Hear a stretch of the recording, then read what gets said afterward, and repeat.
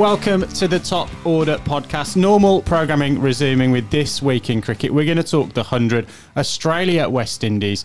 One day is going on all over the world and an England-India preview. But don't despair if you're tuning in for the next episode of our 100 Greatest Cricketers. That will be in your feed very, very shortly as well. But we're going to do This Week in Cricket coming up after the swish. See you soon. So this week in cricket, 26th of July, the year is 2021.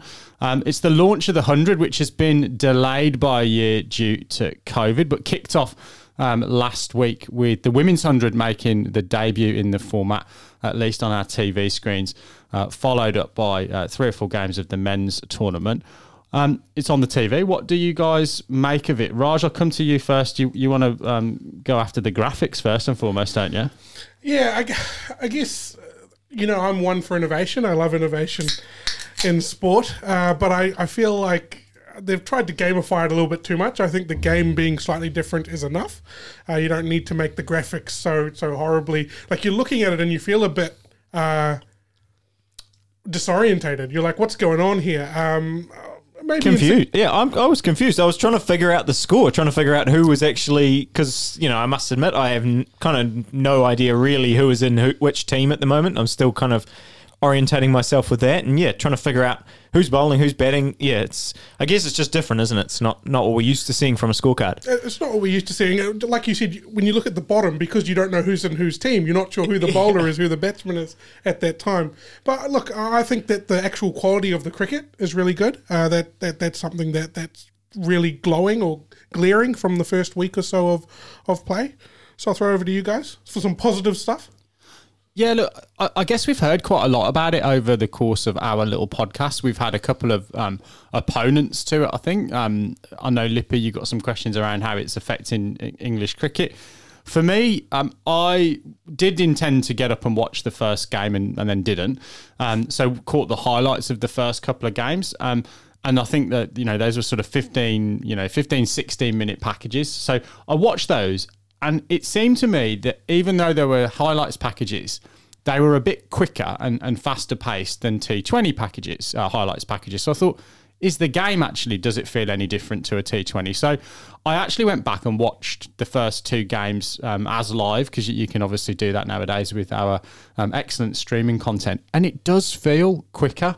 They don't mess about as much in terms of the over rates, the 5 rates. And there's an obvious reason there. There's less balls in the over or the 5, but it did feel a quicker product. And I just wonder whether or not that actually is going to appeal. Part of the reason it was brought on board is that it was going to be on terrestrial TV, so free-to-air TV in the UK. And they wanted a product that they could fit into a slot in prime time that people would stick at, and they were saying a T20 is too long to fit in that primetime slot because it doesn't allow for other programming. So, look, first impressions, really, really good. And the one thing I'd say, obviously, it's missing some of the marquee overseas players for obvious reasons, but quality-wise, I reckon it's on a par with a Big Bash. You've got some decent overseas players, and the domestic talent at the moment is decent domestic talent. When the England players disappear, Joss Butler's been playing, Johnny Bairstow's been playing, Owen Morgan's been playing. I think Joe Root's even played one game for the Trent Rockets. So when they disappear back into the England squad, slightly different story. Zach Crawley got some runs as well for either the London Spirit or the Oval Invincibles, whoever he was playing for. Look, I think that will be the real litmus test. And if there are any then COVID issues, and we start to have to draft in second 11 county players, then that obviously probably does affect the standard a little bit. It's interesting you say that it felt quicker, because I saw some people, and I must say it really feels like the most divisive. Like when you go on social media, you get commentators and players kind of going on there going, "Gee, it's such a great game, the 100, it's so wonderful," and then you get the other side where a whole bunch of people are saying, "Oh, the 100, this is just ridiculous," and all this sort of stuff. And one of the people who was negative about on that side was saying, well, it's only 1 minute slot faster than a normal T20 is. You know, it took 74 minutes. It's supposed to blah, blah, blah, and all this kind of stuff. So that was interesting. But I mean, you're talking about the quality of the cricket.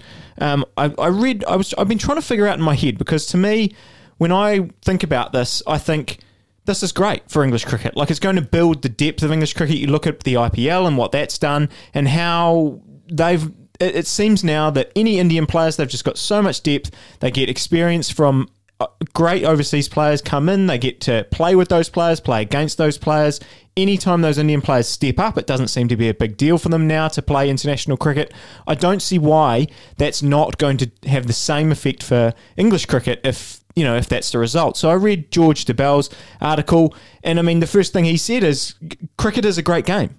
So you watch cricket, and it's a game of cricket, and cricket is a great game, and cricket's fun to watch, and that's been like that for the 100. But, his question was, at what cost? And maybe someone can kind of explain that to me, because I don't really understand how it's hurting the counties so much. Well, one of the reasons it's hurting the counties at the moment is the Royal London Cup is on at the same time as the 100. So the 18 first-class counties are playing what is the only 50-over tournament in the English domestic game. So you've actually got your players that are playing in the 100 are missing from their Royal London Cup teams.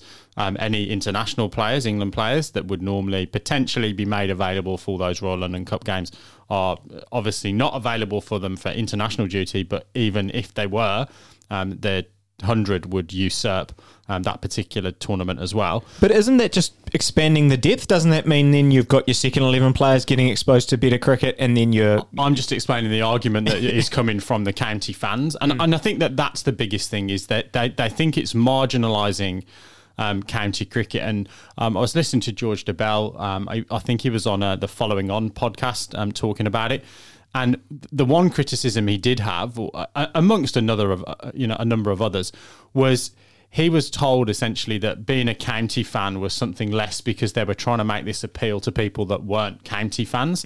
And he was saying, well, if it wasn't for me, cricket wouldn't exist in the way that it exists. How dare you, have a go at me for, supporting county cricket? For me, I've got a slightly different take on it. We needed a franchise tournament. Let's not forget that the UK were the pioneers of day-night 2020 cricket back in 2003. There was razzmatazz around. I remember going to Edgbaston and watching Warwickshire play. Alan Donald steaming in off about 40-metre run-up, and it was zipping through to the keeper, and it was a fantastic spectacle. And it's taken us nearly 20 years to kind of bring that to the franchise sort of level and really have that showcase. So for me, I think it's been well needed in the ECB's, not only from a financial perspective, but to put that game on the map as well. Yeah, it's interesting, and I mean, we'll see what happens, right, in the coming years. If the survival of the fittest, we've seen the IPL window, haven't we? It's become all important. Why? Because the players want to play in it, and the fans want to watch it. Yep. And we all took the piss out of T20, didn't we? Even the players with their retro jerseys and their retro hairstyles and their retro bucket hats thought it was a bit of, shits and giggles. Now look at it. It's not shits and giggles now when you're getting $3 or $4 million to go and play 8 weeks of IPL cricket. Spot on. We should probably move on now to Australia, West Indies, which was obviously a bit disrupted by COVID this week. Inevitably that just keeps hanging around and we can't shake it. But Baldy, I mean, what are your thoughts on Australia's performances? When I looked through that Australian lineup for that second ODI, I just sort of go, I didn't really realise hardly any of these players were international players at this point. I touched on it last time we talked about Australia, but I'm kind of really confused at who Australia's best players are.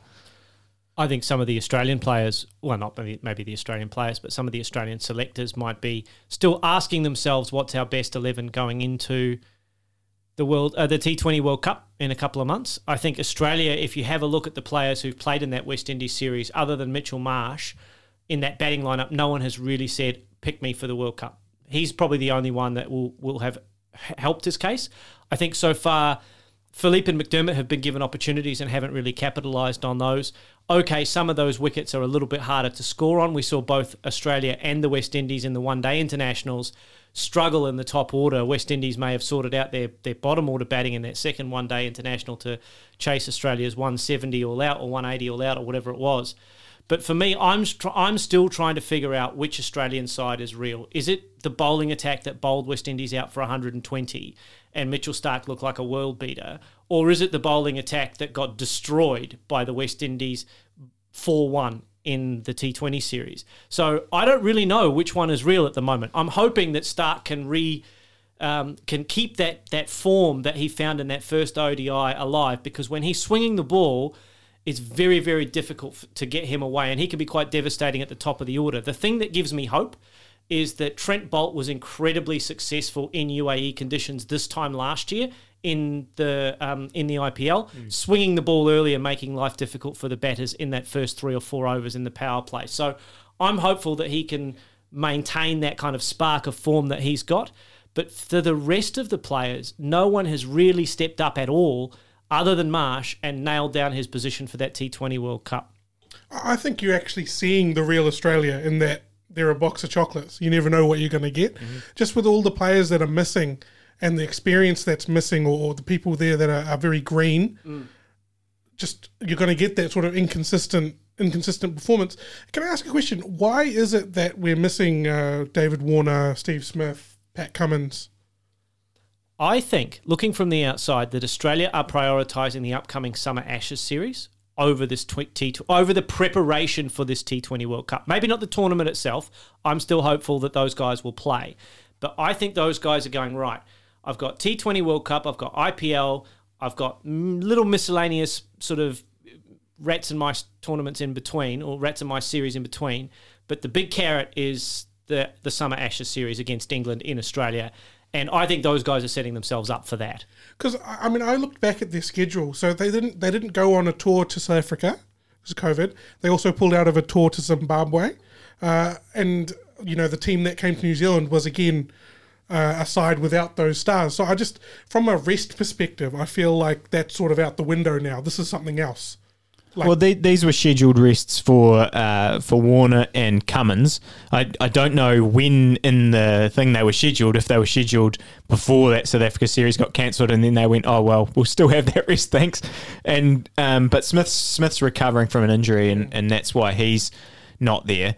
But yeah, I mean, it's just so confusing. I just have no idea what this Australian side is. I mean, you would think that they're all going to be there for that T20 World Cup because they're going to play IPL and just go straight into that. Yeah, they will. So they'll all be there. I'd be stunned if any of them are not at that tournament. But yeah, you would think that they'll need some sort of build-up to build a bit of momentum. That's going to be the real challenge for Australia, is they're going to have zero build-up. They're going to have to integrate Finch and Warner together at the top of the order. They're going to have to find room for Smith. They're probably somewhere in the top of that middle order, 3, maybe 4.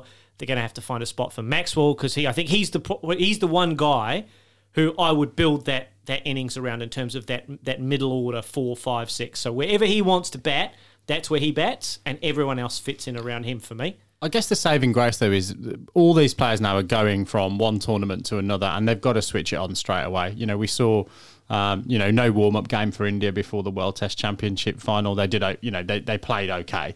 Obviously, the result didn't go the way that they would have wanted it to. I think I've said it as well. We'll only really know the answer to this question after these cycles, won't we? Have they got it absolutely right in terms of bringing guys out the firing line, mental rest and recuperation as well as physical? That might be the blueprint that other teams start to follow if we get this kind of bubble fatigue and bubble burnout as we go. One thing that I want to know about this series, and it's really struck me, and obviously it happens in other series as well, but I've been so confused that the West Indies batting lineup, for example, just looked unstoppable in that T20 series. They're just smashing it all over the place. How come when you go to a longer format, when you've got more time to actually get your runs, you can't even get the same score that you got in 20 overs? Top 2 inches. It's the guys, your Andre Russells, your Chris Gales, your Dwayne Bravos, having those people in your team, I think creates a different sort of mindset, and you can see it. It's like chalk and cheese, isn't it? PlayStation generation, no longevity.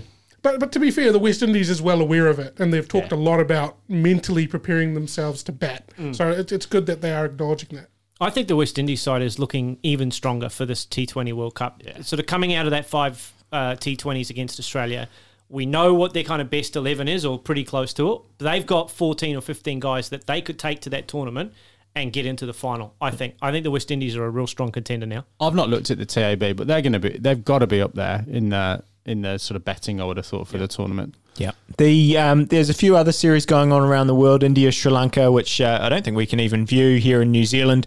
India sort of 1B and Sri Lanka thirds. India thirds versus Sri Lanka, isn't it? Yeah.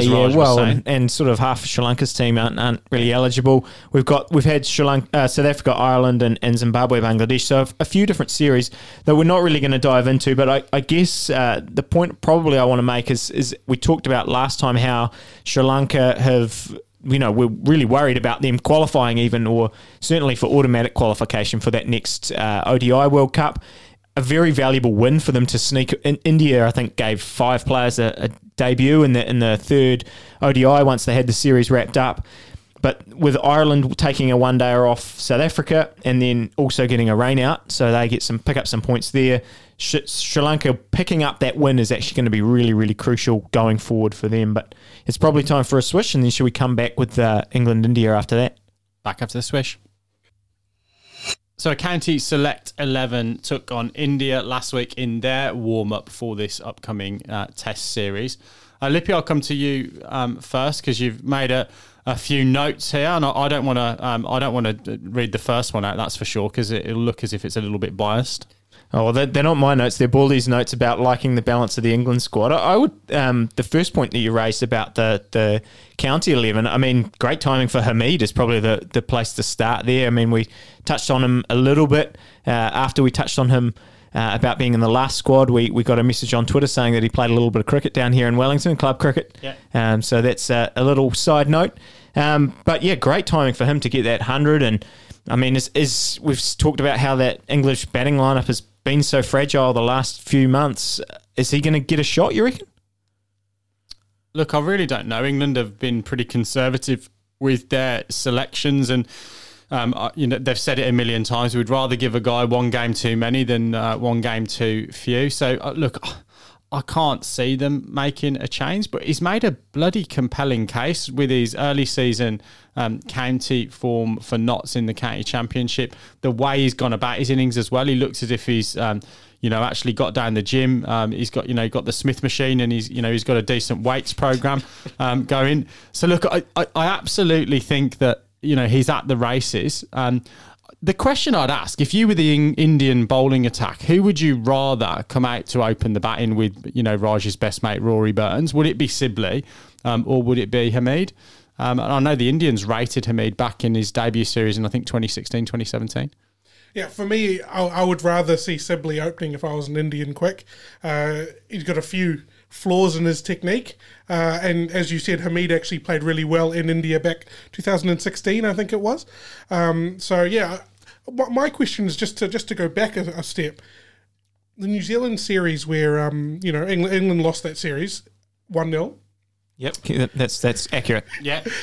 Does that sort of get thrown out of the window a little bit? Like, is this a fresh series? We're going to give people another chance, and then if there's a problem, we will pivot then? Or are they going to pivot based on that England-New Zealand series?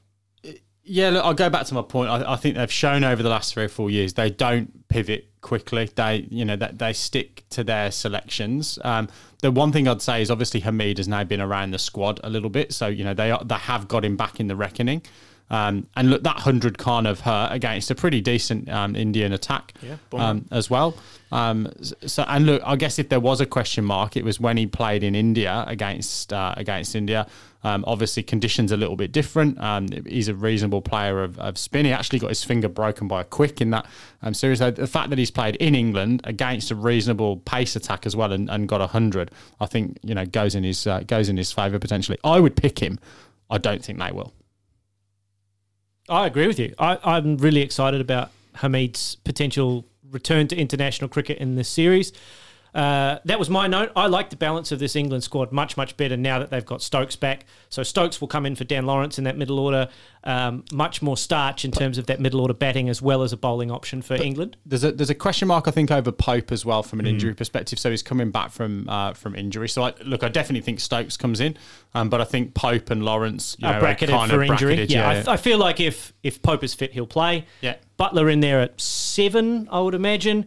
And then your bowling attack looks much better rounded now with Sam Curran back, Mark Wood, Anderson, Broad, Ollie Robinson, and 2 spinners to choose from in that squad. So there's a lot to like about the balance of that bowling attack, and then adding Ben Stokes back into that middle order just gives them much more starch for me. This looks like a good England side, one that can take it to India. Do we have any mail on Jofra Archer's injury? Yeah, so he is making a return slowly.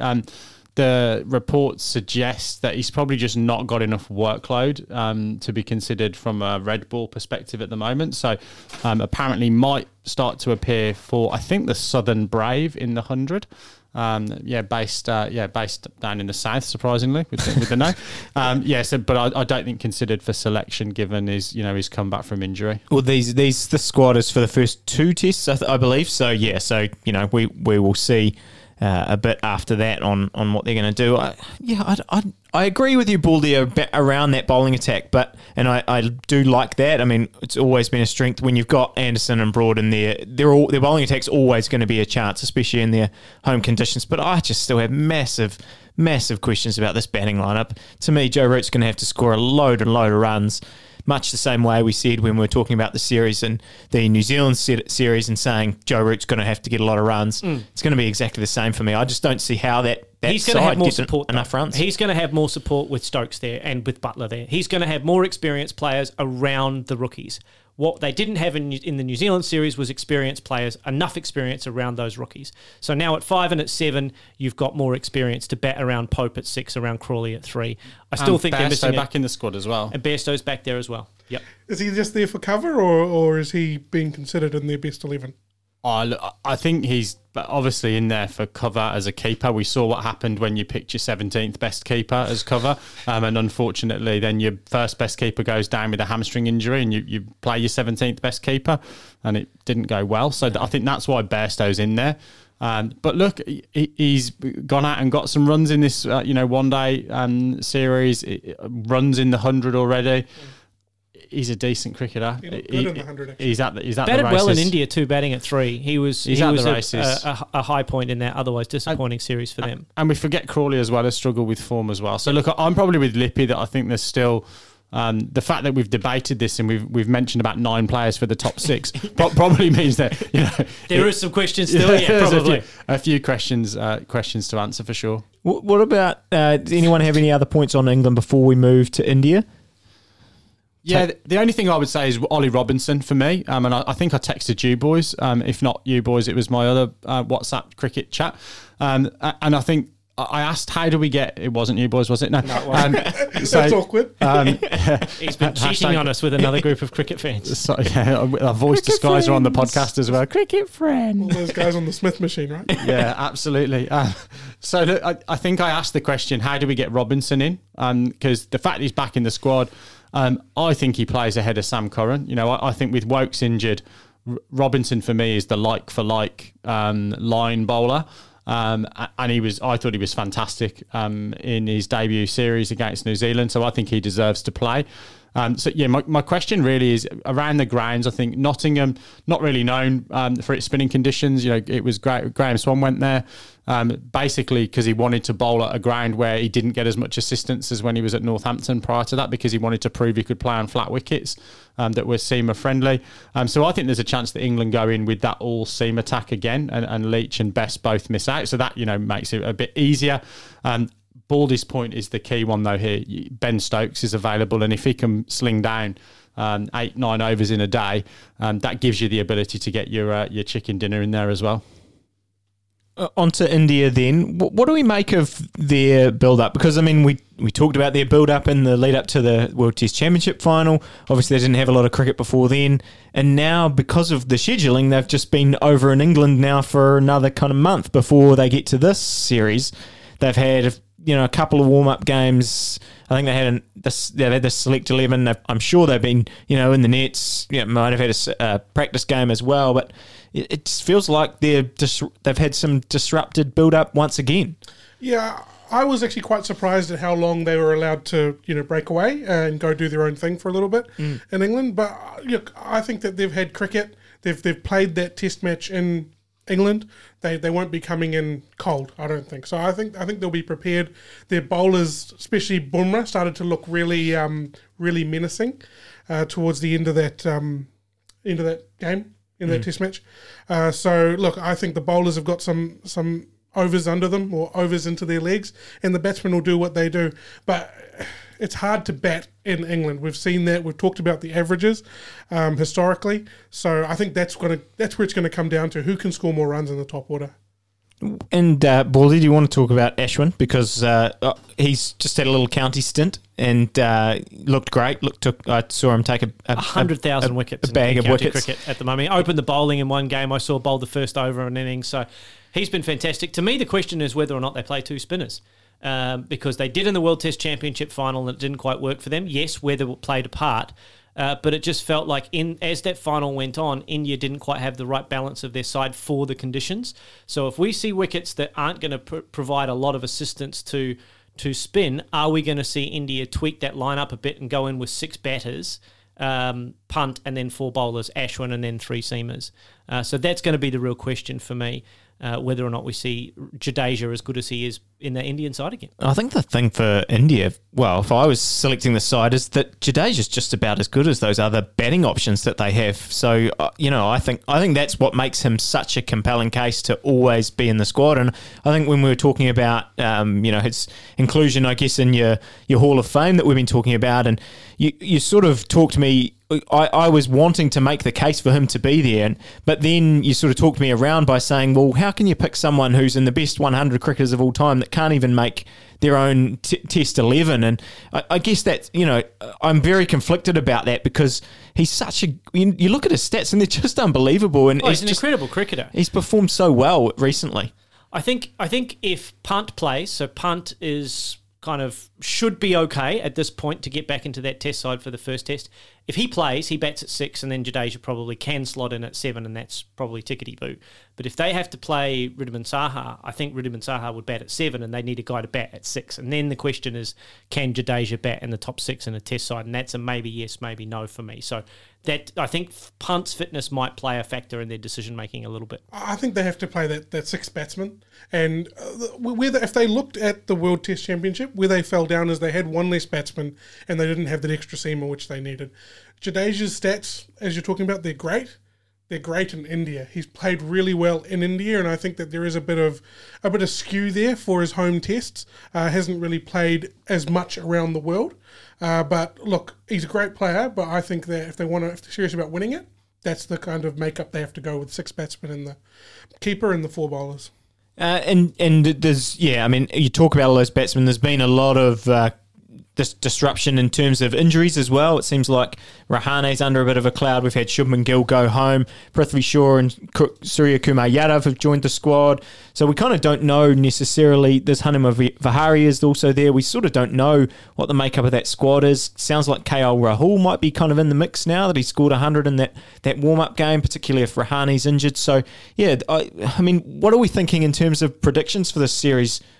Do we think that Rahul's a chance to keep wicket if Pant isn't there as well? That's a possibility. He's back in the squad. Oh, he's back in the squad. Pant's back in the squad. Okay. Yeah, okay. So Pant plays, and then Rahul's probably leading now as batting and wicket keeping cover. Yeah. So predictions, Lippy, was the question. Yeah. No one wants to go first. I'll go. 5 tests, 4-1 to India. Yeah, I think English summer, I think we might lose a test potentially in 3-1 as well. I really think India is just the better cricket side. I've talked about it a lot. Their amazing depth and their amazing balance of their side, and that they kind of have cricketers for all conditions now. And I just have serious concerns about that English batting lineup. I do think that if England's going to get a test off them. They're a great chance to get it in the first couple while India's sort of working their way into this series. And, I think their record in first tests is pretty average of a series. And India's. Yeah. And England's is as well. So, yeah. But I mean, I think that English bowling attack, as I said, is kind of good enough to win at least one game because, Anderson, Broad, you just cannot write off their pedigree and what they've been able to do year in, year out. And that, I think they're good enough to win a test, but whether they can kind of snag two and make it an interesting series, I have my concerns. Yeah, I guess this bowling attack is very suited. It's like kryptonite to the Indians. If you have a look at what happened in Adelaide, where India were bowled out for 30-odd, that was all Josh Hazlewood taking 5 for 8 or whatever it is. Just bowling good lengths, putting the ball in the right area. And that's what Broad and Anderson are going to do. I think it'll be closer. I would go 3-1. That's what you guys have all gone with. But I'm going to go 3-2 to India. No lost games. Yeah, for me, same scoreline, 3-2. Yep. I'm not going to say who to, though. No, look, I'm going to actually have a bit of optimism for a change. I think we have got a really, really good group of bowlers at the moment. With Robinson, with Curran, Wokes, I think will return to fitness and be around for those when they name the squad for the rest of the series. Archer could come back into the reckoning towards the end of it as well. We've got Mark Wood. So look, I think we've got a seaming attack that could actually provide a little bit of a... It's strange to talk about an upset winning at home, but I'm going to go 3-2 England. I'd love to see it. I'd love to see it be a fascinating series. Awesome. Well, look, that just about wraps up this week in cricket episode. Watch out in the feed, though, for our next instalment of our 100, which hasn't pissed off the counties too much just yet. Better graphics, too. Oh. Well, on that bombshell, I think it's a good time to end the podcast. And from all of us here, it's good night and God bless. We'll speak to you soon. See ya.